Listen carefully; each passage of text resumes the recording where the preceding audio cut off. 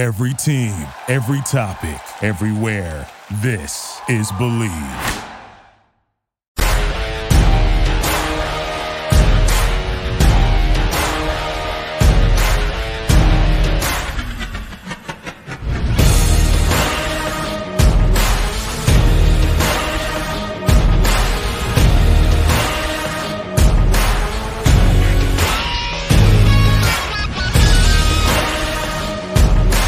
Welcome to the latest edition of the Pump Fake. Jarrett Bailey with you as always. USA Today behind the steel curtain, joined today by my friend from Locked On Ravens, Kevin Oestreicher. It's good to see you, buddy.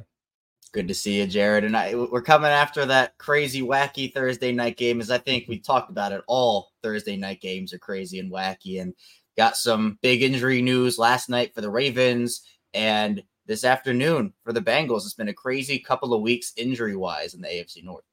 Yeah, I mean, Deshaun Watson gets put on the shelf for the season with the shoulder. And in a matter of 48 hours after that, Joe Burrow goes down now that we know his season is done with ligaments in his wrist that I think it was torn ligaments. Is that kind of the diagnosis? Yeah, I think that's where they're headed right now with the surgery. It's a torn ligament that's going to require the surgery for Joe. So now you look at the AFC North, and it is the Baltimore Ravens, who are now sitting at 8-3 on the year? Yep. The 8-3 Baltimore Ravens and the currently 6-3 Pittsburgh Steelers, who are facing Dorian Thompson-Robinson at quarterback this Sunday when they face the Cleveland Browns, who very well could be 7-3 and currently own the tiebreaker. Once Baltimore has the bye, they own the tiebreaker over the Ravens currently. This division could come down to week 18 when the Steelers and Ravens face each other in Baltimore. It's very likely, I'd say, you look at the Steelers schedule, it's pretty likely they're going to have 11 wins with the dumbest offense in football right now in terms of what their production looks like. This is such a weird division. And to me, I think it's always been that way. Like, it's always sloppy football, hard fought, physical. But I mean, essentially, we can take the Bengals and the Browns out of it. I mean, Despite how good Cleveland's defense is, got to give them credit there. I just don't trust the team. And even if the rumors, it might be a bidding war between the Bengals and the Browns for Joe Flacco, which would be, I think that's an incredible storyline on its own. Don't get me wrong. But I just feel like it's so interesting because with the Steelers' schedule, I mean, you talked about it, Dorian Thompson-Robinson, then you go up against Jake Browning the next week, Cardinals with Kyler Murray, then the Patriots with who knows who that quarterback shouldn't be Mac Jones, but might be. And then it's the Colts without Anthony Richardson, Bengals against. So this might come down to the wire. And you look at the Ravens' schedule, they have a good opportunity here to get some rest because usually with the bye weeks, I like it right around like 9 to 11. I think that's in the middle, like week 9, week 10, week 11. But they have theirs in week 13, but then they also have this mini bye. So they have 10 days off before their next game against the Chargers, then another 14 days off after their game against the Chargers. So one game in 24 days for the Ravens to kind of get some of these bumps and bruises healed up. But then after the Chargers, it's the Rams.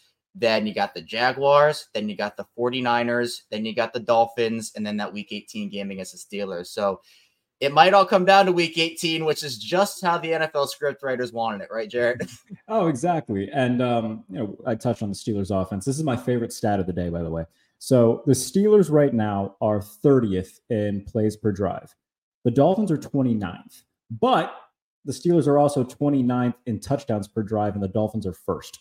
So that shows you just the complete polar opposites in terms of how explosive the Dolphins are and whatever the opposite for explosive is in terms of what the Steelers are. I will say this, though. The Steelers seem to be finding some sort of identity the past couple weeks as they lead the NFL in rushes of 10-plus yards in the last 2 weeks. They have 371 yards on the ground over the last 2 weeks. We're calling that the Broderick Jones effect over here in Pittsburgh. And facing a team like Cleveland, who has been far and away, in terms of an advanced stat standpoint, the best defense in football this year, What are your thoughts on that game going in? Even though it is going to be Dorian Thompson-Robinson at quarterback for the Browns, it's also going to be Kenny Pickett at quarterback for the Steelers. And if you look at his passing charts from the past month or so, you could probably stack all of them on top of each other and you wouldn't be able to tell the difference. This is a very one-dimensional, very vanilla Steelers offense right now when it comes to the passing game. But the run game, do you think that they'll be able to find any sort of success against Cleveland?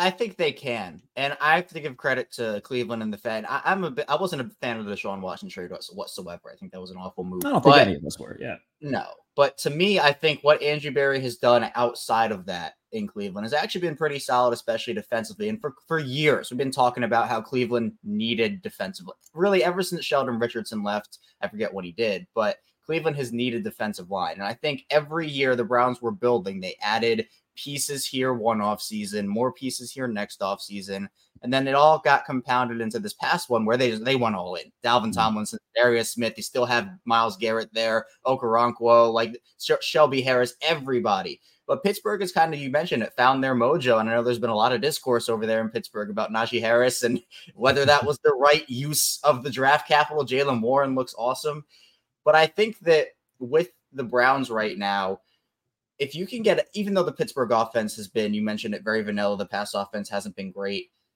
I'm very thankful for Dorian Thompson-Robinson that he is on the Browns, because what a gauntlet in your first two NFL games to play the Ravens defense and then to play the Steelers defense. If he had to go against the Browns in the third, I would be praying for him. I'm praying for him now.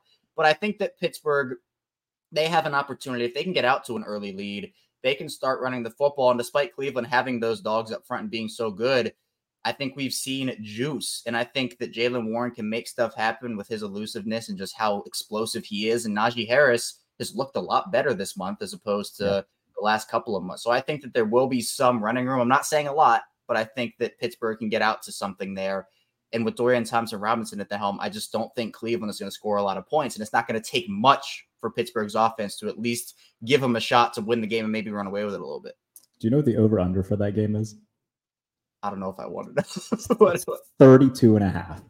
Oh my! They don't see any points being scored that game. It was 34.5, and I jumped on it at 34.5. But now, 32.5 points. And you know what, man? I think it's still going to hit the under. I think this is going to be like a 16-13 game where both offenses look just awful for like 3.5 quarters. Somebody gets like one touchdown drive out of this. It's probably going to be Pittsburgh just because of, you know, the advantage that they have in terms of talent right now on the offensive side of the ball.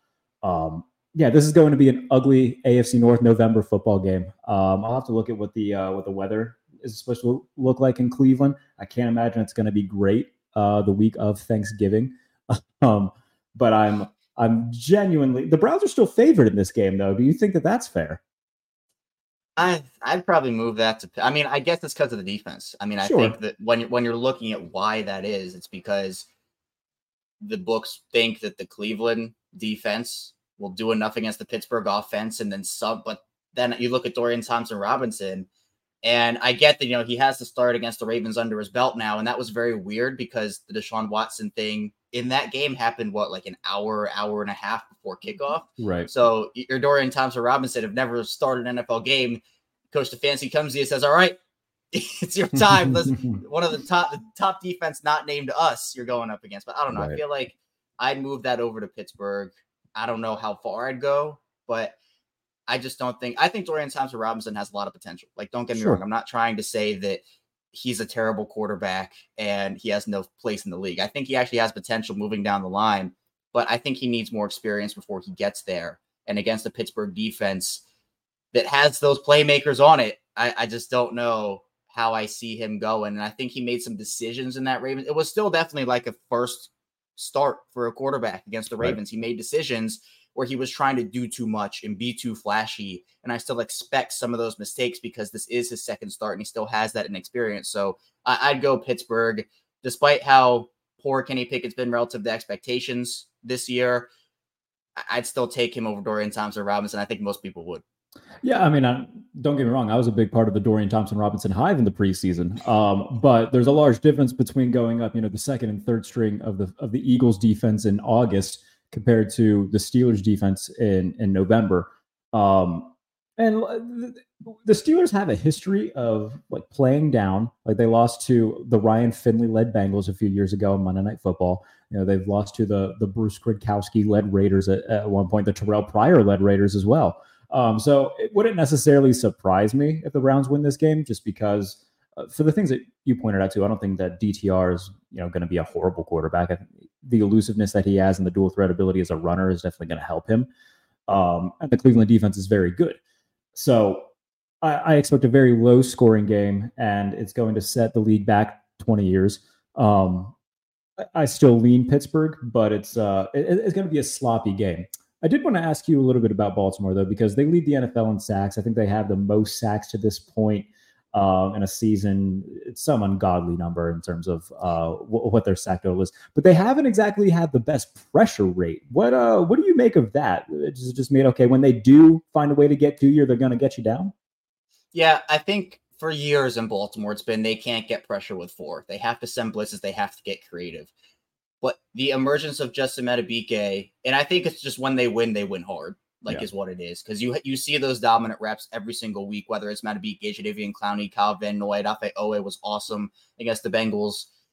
It's kind of like with the Ravens, I think teams realize now that they can get pressure with 4, and I think it has kind of quickened up the opposing passing games. And with the Ravens, their MO is we're not going to let you beat us deep. We're going to play too high. We're going to have a roamer. And if you take the short stuff, fine. If you take the intermediate, fine. But you're not going to get one over us. And then if you get down to the red zone, to the 35, the 30, we're going to tighten up and hold you to a field goal. And that's what they've been doing for most of the season. So I think that with the pressure rates, I would expect more considering the sack numbers. That number is incredible. I think they have 44 now. All last year they had 48. So they're going to break that number probably next week, if not in the next 2. I mean, 100% in the next 2. But they found Jadeveon Clowney sitting on his couch in August. Kyle Van Noy was week 3. They signed him, and he's come in and had these incredible pressure numbers and sack numbers, batting balls down at the line. Even Michael Pierce has come in and has been a really solid interior pass rusher after he started the year. He was going to be awesome last season, but got injured week 2, couldn't play the rest of the year. And I'll also drop some breaking news here on this podcast because I'm just looking on Twitter. We have the official diagnosis of the Mark Andrews injury. Okay. Which is, and I'm not a doctor, so these words, I don't know how much they mean to me. It's a cracked fibula and an ankle ligament injury. Oh. And I know there was some hope about maybe him coming back in the playoffs. I know John Harbaugh said it was likely done for the season, but the Twitter doctors of the world, I've kind of perused a little bit here over the past few minutes. It's looking like it's going to be very hard for him to return in the playoffs. Means the ankle's a little more unstable, apparently. Again, I don't have a medical license, but the injury didn't look great. I know there's been all the discourse about the hip drop tackles and whether it should be banned or not. There's already so many measures defenders have to get over to tackle. It's a bang, bang thing. I mean, it's a dangerous tackle. Don't get me wrong. Like the pure nature what of it. What else is Logan Wilson supposed to do there? You tell the players not to go for the head, and then now it's like, okay, yeah, don't drop your head. I think the whole thing also is last week there was a play where Lamar got hit out of bounds. Pretty, it was bang bang, and his foot was like on the line, just stepping on the line, and the whole discourse there was, well, he's done the play to Cleveland before where he'll jump back in. So what do you want him to do? Just not hit him and kind of let him say, if you want to jump back in, we're going to let you do it because we're not going to get penalized. So I understand, because if Logan Wilson has to kind of grab the waist and like hold on, Andrews is dragging him in the end zone. So it's an unfortunate play. Obviously, there's going to be some discussion about it because, yes, it is a dangerous tackle when you look at it. But with it being so fast and with it being such a bang-bang thing, it's kind of hard to say, well, we're going to ban this and throw 15 at you every time it happens, because I think it does happen a lot more. But this Andrews injury, Geno Smith, for those are going to be the exhibit A's, exhibit B's of, hey, this can go really wrong. And I mean, there's a reason, rugby has banned it. A couple other leagues have banned it. But with the already so many restrictions you have on defenders, it's just like, well, what do you want them to do outside of that? So it's tough. Exactly. And, there's already enough restrictions when it comes to defensive backs and how PI is called and how roughing the passer is called with the body weight thing. Like, it's a violent game. And for every precaution that you try to take with one type of tackle, it's going to open the door for another type of tackle to be more prevalent and probably lead to more injuries. So, like, I think that the overreaction to this is going to be crazy. And look, it is unfortunate what happened to Mark Andrews, and it almost happened to Lamar too. I mean, Logan Wilson made both those tackles, and he landed on Lamar's foot a little bit weird. There's so much that could go wrong in any given play, and these guys are playing a million miles an hour. They're not going to be able to make these split-second decisions when they're expected to, and if they don't get flagged for 15 yards. I think it's crazy. These guys understand the risk that they take when it comes to this. Protecting the head and neck, totally get. That's understandable why you don't want guys to get hit in the head. This hip drop tackle thing that's become like a prevalent topic of discussion over the past year and a half or so is that's where you lose me in terms of that discussion. You did point out a bunch of different guys for Baltimore, though, and I do want to highlight them because Kyle Van Noy, he had a sequence of plays against Seattle a few weeks ago where he had back-to-back sacks on consecutive plays, and one of them forced a fumble at the end of the first half. Credit to Mike McDonald for just making the absolute, because they don't have like studs on that side of the ball per se. Like Madubuike has been really good. Van Noy, like you said, they got off the street. Jadeveon Clowney, they got off the street, and they're all playing really well. And you and I talked about this before. The depth that the Ravens had was kind of a question coming into the season. Geno Stone leads the NFL in interceptions. Like the things that they've done is a big credit to Mike McDonald just as much as anybody else. And I think it's so funny because there's like the inside thing with Ravens fans is whenever Mike McDonald gets praised, say he's terrible, so he doesn't get a head coaching opportunity. Just steer teams away, which honestly, I mean, he's going to be a head coach, whether it's this offseason or probably next. He is not long for a defensive coordinator position, in my opinion. But you're right, because in the Don Martindale era with the Ravens, it was live by the blitz, die by the blitz. Everybody knew that. We saw multiple games where he won them games because he blitzed, and then he lost them. The Raiders game week 1, after they had that catastrophic run of injuries, the game goes into overtime. That entire possession for the Raiders, it was 0 blitz, 0 blitz, 0 blitz, and it leaves Zay Jones open for a touchdown on Marlon Humphrey. So Mike McDonald is still an aggressive coordinator, but I think he times his blitzes a bit more strategically, where he'll blitz a Kyle Hamilton off the edge. Arthur Millette, former Steeler legend, has been awesome for them this year. And they'll bring those guys off of the edge and confuse these quarterbacks. And with Don Martindale, there was always that element of we're going to put 8 guys, 9 guys at the line. We're going to send 3 of them one play. We're going to send 8 of them another play. Mike McDonald still brings guys up, but I think with the way that they're – and Don Martindale, I think to an extent, had to blitz the way he did a little bit. I mean, it's his personality to blitz. That's his thing. I know, but yeah, with the Ravens – I mentioned they couldn't get pressure with 4. I think he had to find ways to get pressure with Mike McDonald. He has those guys, and I mentioned that when they win hard. But you're right. They have had guys step up all season. I mean, Marlon missed the start of the year with a foot injury. Brandon Stevens has been incredible. He held Jamar Chase in 2 Marlon Humphrey less games to 7 receptions for 43 yards and that garbage time touchdown. You mentioned Geno Stone, Madubuike. They've had so many guys. It's been next man up mentality. And then you have guys return like Marcus Williams and Humphrey and these other players too. Even Patrick McCary on the offensive line. When Ronnie Stanley has had to miss time, when others have had to miss time, he has stepped in. He's that jack of all trades, can play all 5 positions. So Baltimore's had players step up all season long. And it's honestly a big part of where they are right now. And a lot of it, at least what I've noticed with the defense is, when they do send that extra pass rusher, when they send 5, like it could be, okay, it might be Patrick Queen this play, it might be Roquan Smith another play, it might be like the way that they utilize the different guys that they send as the extra pass rusher, utilizing that with different opening up holes with stunts and everything. Like McDonald's done a really good job of just everything that he's done this year, and he deserves a lot of credit for that. Looking at the rest of the way for Baltimore, it is a trickier schedule, much trickier schedule than the rest of Pittsburgh's schedule. The Chargers, they'll travel to Los Angeles next Sunday, and then they have their bye week after that. And then they host the Rams, travel to Jacksonville, travel to San Francisco, host Miami. That is a brutal 3-game stretch before they close out the year hosting Pittsburgh and what could potentially be a division deciding game. That's a tough second half stretch. Yeah, and the Ravens can do it. Like sure. they're playing top teams, but they are a top team. So it's going to be a bunch of dogfights, a bunch of. They beat Seattle and Detroit by a combined score like 75-9. It's not like they're making statements this year. Yeah, exactly. And I think when it's Lamar doesn't want to talk about it, but the NFC record for Lamar being 18-1, and I think it's pretty funny that his one loss was to Daniel Jones, which is makes it was that Giants game week 6 last year. Week 5 or week 6 last year. Yep. So Daniel Jones has the one up on Lamar in the NFC, but that they have to. I think a guy like Brock Purdy, who the discourse around him has been both sides very crazy this season. How are they going to go up against that? With the Dolphins, there's been discourse about, well, are they just beating up on bad teams? What are they going to do when they play elite teams? The Pittsburgh game is going to be probably the weirdest game of the season, honestly. Like, the one last time was with 7 drops. Like, it was weird the last time. It's going to be weirder this time. The Rams even are a team that, they have talent. Obviously, I think the Ravens are going to be favored in that one, and rightfully so. Sure.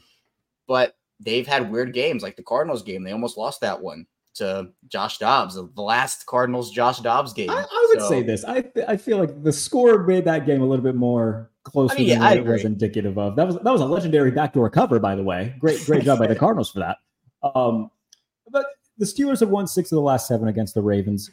Let's say that they do go into that last week with the same record. How confident are you that Baltimore pulls out a win? Because Lamar Jackson hasn't had a great game against Pittsburgh in his career yet. Yeah, I think, again, you talk about kryptonite. Mike McDonald is Joe Burrows, and the Steelers are Lamar's in terms of which teams those guys have struggled against the most. So I think that it depends on what the injury situation looks like, honestly. I mean, we're still awaiting. The Odell thing is interesting to me. Didn't really look like he could move his shoulder after the game. I don't know if it was a collarbone. I've broken my collarbone before. It's not fun. So I don't know what he's going to be dealing with, but he's come on as of late. Zay has been awesome. Rashad Bateman even has looked better. But, we have to say TJ Watt's one of these great pass rushers here with the Ravens offensive line. Ronnie Stanley hasn't looked wonderful, at least up to Ronnie Stanley's standards this season. Is he back by that point? I mean, I'd assume so because it's a day-to-day injury. But Ronnie Stanley has had some struggles this season. For him, it's going to be about he can escape. He can do all these things. We know he's the best, just street ball. And that's what makes the loss of Andrews a little tough, too. It's going to be massive regardless. But him and Lamar have been in the league together since 2018. And part of what they do is they have a scheme. Todd Monken comes in. But part of what makes Mark Andrews so awesome is he does his own thing. Like he runs his own routes sometimes. I was going to say, him and Kelsey do a very similar thing where they just kind of free ball it and just see what happens. And it works out very well for them. Yeah, so I think that with that game, at that point, because Freiermuth is supposed to be back this week, right?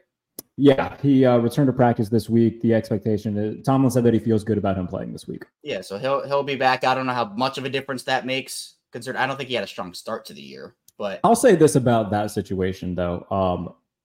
If I'm Tomlin in terms of how I'm going personnel wise, I'm keeping Darnell Washington as the tight end, and I'm just making Pat Freiermuth the slot receiver and replacing Allen Robinson because he's been a non-factor this year. So keep Freiermuth as like that safety blanket underneath, but still have Washington as like the people mover in the run game. Right. So, I mean, either way, I think that at that point, we had Cam Hayward back to form a little bit more. I know he's still coming back from the injury. So it's going to be tough either way. I mean, we'll see what happens with Marlon. I'm sure he'll be back by that point too. Again, I thought those two were season ending with those injury replays, but luckily the Ravens escaped.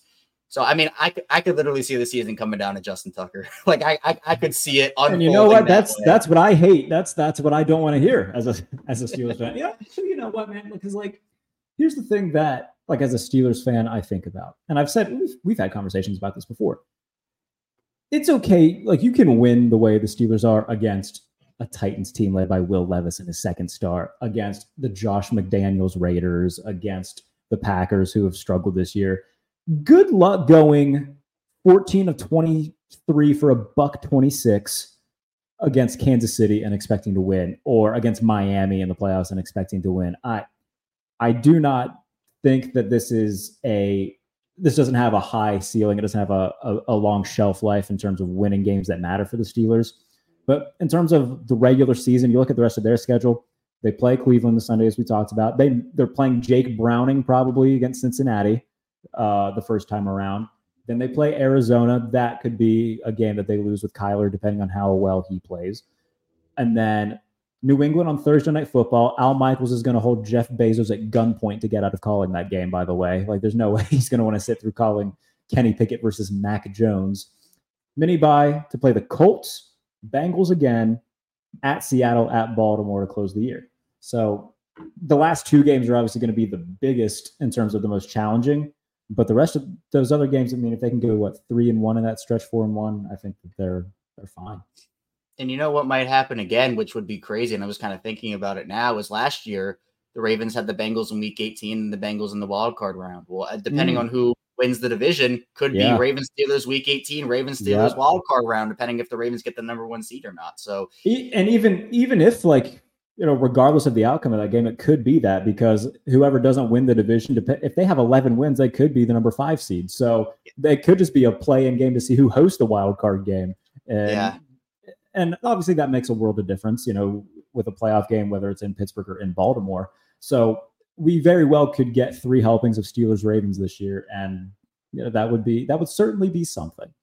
Yeah, I think that with these Ravens and Steelers games, I mean, I think, again, people in Baltimore are still waiting for the Lamar Jackson breakout against the Steelers. But I think, I mean, I agree with you where the Steelers formula right now is awesome for the regular season. Like, you can slug out these 19 to 16 wins and, like, you know, say it doesn't matter. We won the game. It's another 1-0 every week. Right. But then once you get to the playoffs, I think that's where the conversations even about Miami start to be had. Which, like, again, are they beating up on bad teams? Or are they actually a good football team? All these different conversations that are being had regular season wise have a whole different meaning when it comes to January and February football. So I am, unless something changes in Pittsburgh, I wouldn't expect a very long playoff run, but they can get there. And then I think that makes the conversation around Tomlin, around Canada, around Pickett, makes it all the more interesting, because your argument is, oh, look, they did it again. Tomlin's the that's wizard. What I don't want Kevin Oestreicher. That's what I'm horrified of as a Steelers fan. Because I could see a scenario where, like, if they do, let's say that they get to the wild card round and they sneak up, like, get a squeaky win against Baltimore by the skin of their teeth and get to the divisional round. Everybody in the organization could say, well, why will we fire Matt Canada? Look what we just did. And why would we want to move on from Kenny Pickett? Look what we just got. And in the divisional round, they'll face like Kansas City or Miami and lose by 40. And they'll be like, that's all right. We got that. And I mean, this is the year where I think if you need a quarterback, or if you have any questions about a quarterback, this is the draft. I mean, the Giants with Daniel Jones, all these teams. Like, not even just the draft, but like Kirk Cousins is going to be a free agent. Right. If the Cardinals decide to take a quarterback, Kyler Murray is going to be on the trade market. Like, there's going to be 4 to 5 guys that you are pretty certain are going to be really good still, that you can go out and get an upgraded quarterback at. But knowing the Steelers as much as I do and as much as you do, you know that the more likely scenario is that it's going to be Kenny Pickett next year. They're going to give him another year to try to, quote unquote, figure it out. And I think that that's going to be a mistake, which is why, like, I never root for, you know, my favorite team to lose or anything like that. But, you know, if I could see, like, if you gave me the option, okay, do you want the Steelers to win 13-9 this Sunday or have a shootout out of nowhere, like a 35-34 game, but they lose, I would probably lean toward the second option, just to, like, say that they can do it. And I just don't think they can. And they fired Todd Haley after that Jaguars playoff loss, and they were like the number 2 offense in the league that year. So there's precedent for them to say, okay, yeah, it doesn't matter how far we got in the playoffs. Matt Canada's offense stinks, and we need to move on. But that is what I'm most fearful of as a Steelers fan, is that they just decide to run this back next year, and it's going to be a much tougher schedule depending on where they finish, and they're going to be a 9-8 team on the outside looking in. Yeah, I think the reason it takes Cincinnati out too is because their schedule is brutal down the stretch. Dude, it's so bad. Like, even with Jake Browning, if you had like the easiest of schedule, like if you gave him the Steelers schedule, it wouldn't be easy with a guy like Browning. But this got what they play Jacksonville, that they play Kansas City. Like, they've got a brutal stretch. So for me, I feel like the Ravens and the Steelers, I know we've had this conversation too, Jarrett, but for me, they were in the same boat last offseason, like this past one, where it was Roman for the Ravens and Canada for the Steelers, and the Ravens decided to move on and the Steelers didn't. And I know I don't even want to imagine the discourse if the Ravens did not move on from Greg Rowe. It should have happened the previous offseason. They kept him. The Ravens were loyal, both Pittsburgh and Baltimore, loyal organizations. They'll stick by their guys. But Baltimore has shown this, and I'm sure Pittsburgh has too, where sometimes there is the over loyal aspect of it. Absolutely. Where they love their guys. As Buck Showalter used to say, is an Orioles manager. We love our guys. So with Steve Saunders for the Ravens, when he essentially brought the whole thing with COVID and that whole drama happened, they had to play that Wednesday game against Pittsburgh. It kept getting pushed back and pushed back and pushed back. The Ravens kept him on board when I think most organizations would have said, you're out of here. Like that's what it was. So I'd be shocked if there wasn't at least a conversation about change in Pittsburgh, if it is another wild. I mean, that's the conversation in Baltimore. John Harbaugh, the Ravens haven't made the AFC Championship game since they won the Super Bowl back in 2012, 2013. It's been 10 years. And they fired both coordinators, or I guess they phrased as the parting of ways of both coordinators back-to-back off seasons, Martindale last offseason, Roman this offseason. So if there's another wild card exit, they're running out of guys to fire. A divisional exit. Is the special teams coordinator next? And then you give Harbaugh another. I mean, special teams is important in Baltimore, so maybe that's what they do. But there is a conversation about, I mean, the Ravens' losses this year, the Colts game, they didn't tell Zay Flowers that the timeout situation, the 2-minute warning situation, so that essentially loses them the game. There were multiple blunders in the Steelers game, both drop. That was a big factor why they lost, but sure. John Harbaugh too. The Cleveland game, I think for John Harbaugh, we're coming up to a big conversation point because he can have great regular season success. The Ravens are an awesome regular season team. I'm not trying to discount what they're doing in the regular season, but the goal isn't to be the regular season champions or the award for great regular season. It's to go, I want to see the growth. If it's an AFC Championship game loss, fine. That shows they have grown. They haven't been back there in 10 years. That's, to me, great. They go to the Super Bowl, win the Super Bowl. I know there's been conversations about, let's move John Harbaugh to the front office and let's move Mike McDonald to head coach. And I'm saying it was the same thing with Roman. They said, let's demote him to run game coordinator. Still a great run game. And I said, he's not accepting a demotion. Right. He's not going to do it. So the conversation points this offseason, I know we're not there yet, but they're going to be juicy. I think the Steelers are kind of in the same boat. At least Steelers fans are in terms of wanting to see more from Tomlin. It's a little bit different situations with Baltimore, obviously, with having Lamar and having that as like just a built-in ceiling builder. Like if you have Lamar healthy, you're probably going to be a 10-win team. With Tomlin the past few years, it's Kenny Pickett and a bad offense. But who hired the offensive coordinator and who's kept him around? That's Mike Tomlin. So when it comes to wanting to see more from the Steelers, like they haven't been to an AFC Championship game in now, I think 6 years, and when they did go, they got blown out by the Patriots. And there's been plenty of playoff blunders in between all of that. So I think Baltimore and Pittsburgh in terms of their head coaching leashes, I guess, because Tomlin's going to be there as long as he wants to be. Like any fan who says that they want him, I mean, I've been in the same boat and say, yeah, they're probably better off if they were to go get a Ben Johnson and try to be forward progressing, and just kind of start over with a new offensive staff, new head coach, and new quarterback. They're not going to do that. The same way that, Baltimore is loyal to John Harbaugh, and I think he's probably going to be there for as the foreseeable future, at least, because like you said, these are two loyal franchises. Yeah, and it's the conversations with Tomlin and Harbaugh, Belichick even, 10 years come to an end, but there'd be 10 teams lining up out the door. Oh, yeah. It's similar to what happened with Andy Reid in Philadelphia. Like, it was just time, and things weren't working, and as soon as he got fired, he was a chief 10 minutes later, and it's worked out pretty well for both ends, I would say. Yeah, and that's what it is, where sometimes just good things come to an end. I appreciate you coming on with me as always, buddy. What have you got coming this week with all the Ravens stuff? Yeah, well, we get a little break here. We get that mini bye before Sunday's game against the Chargers. So of course we'll keep it 5 days a week on Locked On Ravens. Always, we do that. YouTube, audio forum, the whole 9 yards. Also, obviously, still writing over at the Ravens Wire, so content written wise over there. And keeping up on social media, keeping up on Twitter, or I guess X now, as everybody says. So. A bunch of Ravens from me, and of course, I think I'll be looking forward here in Baltimore to that final AFC North matchup for the Ravens, which is Week 18 in Baltimore against Pittsburgh. And we will absolutely do one more of these before that game takes place, especially if both teams are sitting at 11-5 at that point and vying for a home playoff game. Always enjoy doing this with you, buddy. Take care, and we'll do this soon. Absolutely. Thanks so much for having me, man. All right, buddy. Thank you for listening to Believe. You can show support to your host by subscribing to the show and giving us a 5-star rating on your preferred platform. Check us out at Believe.com and search for BLEAV on YouTube.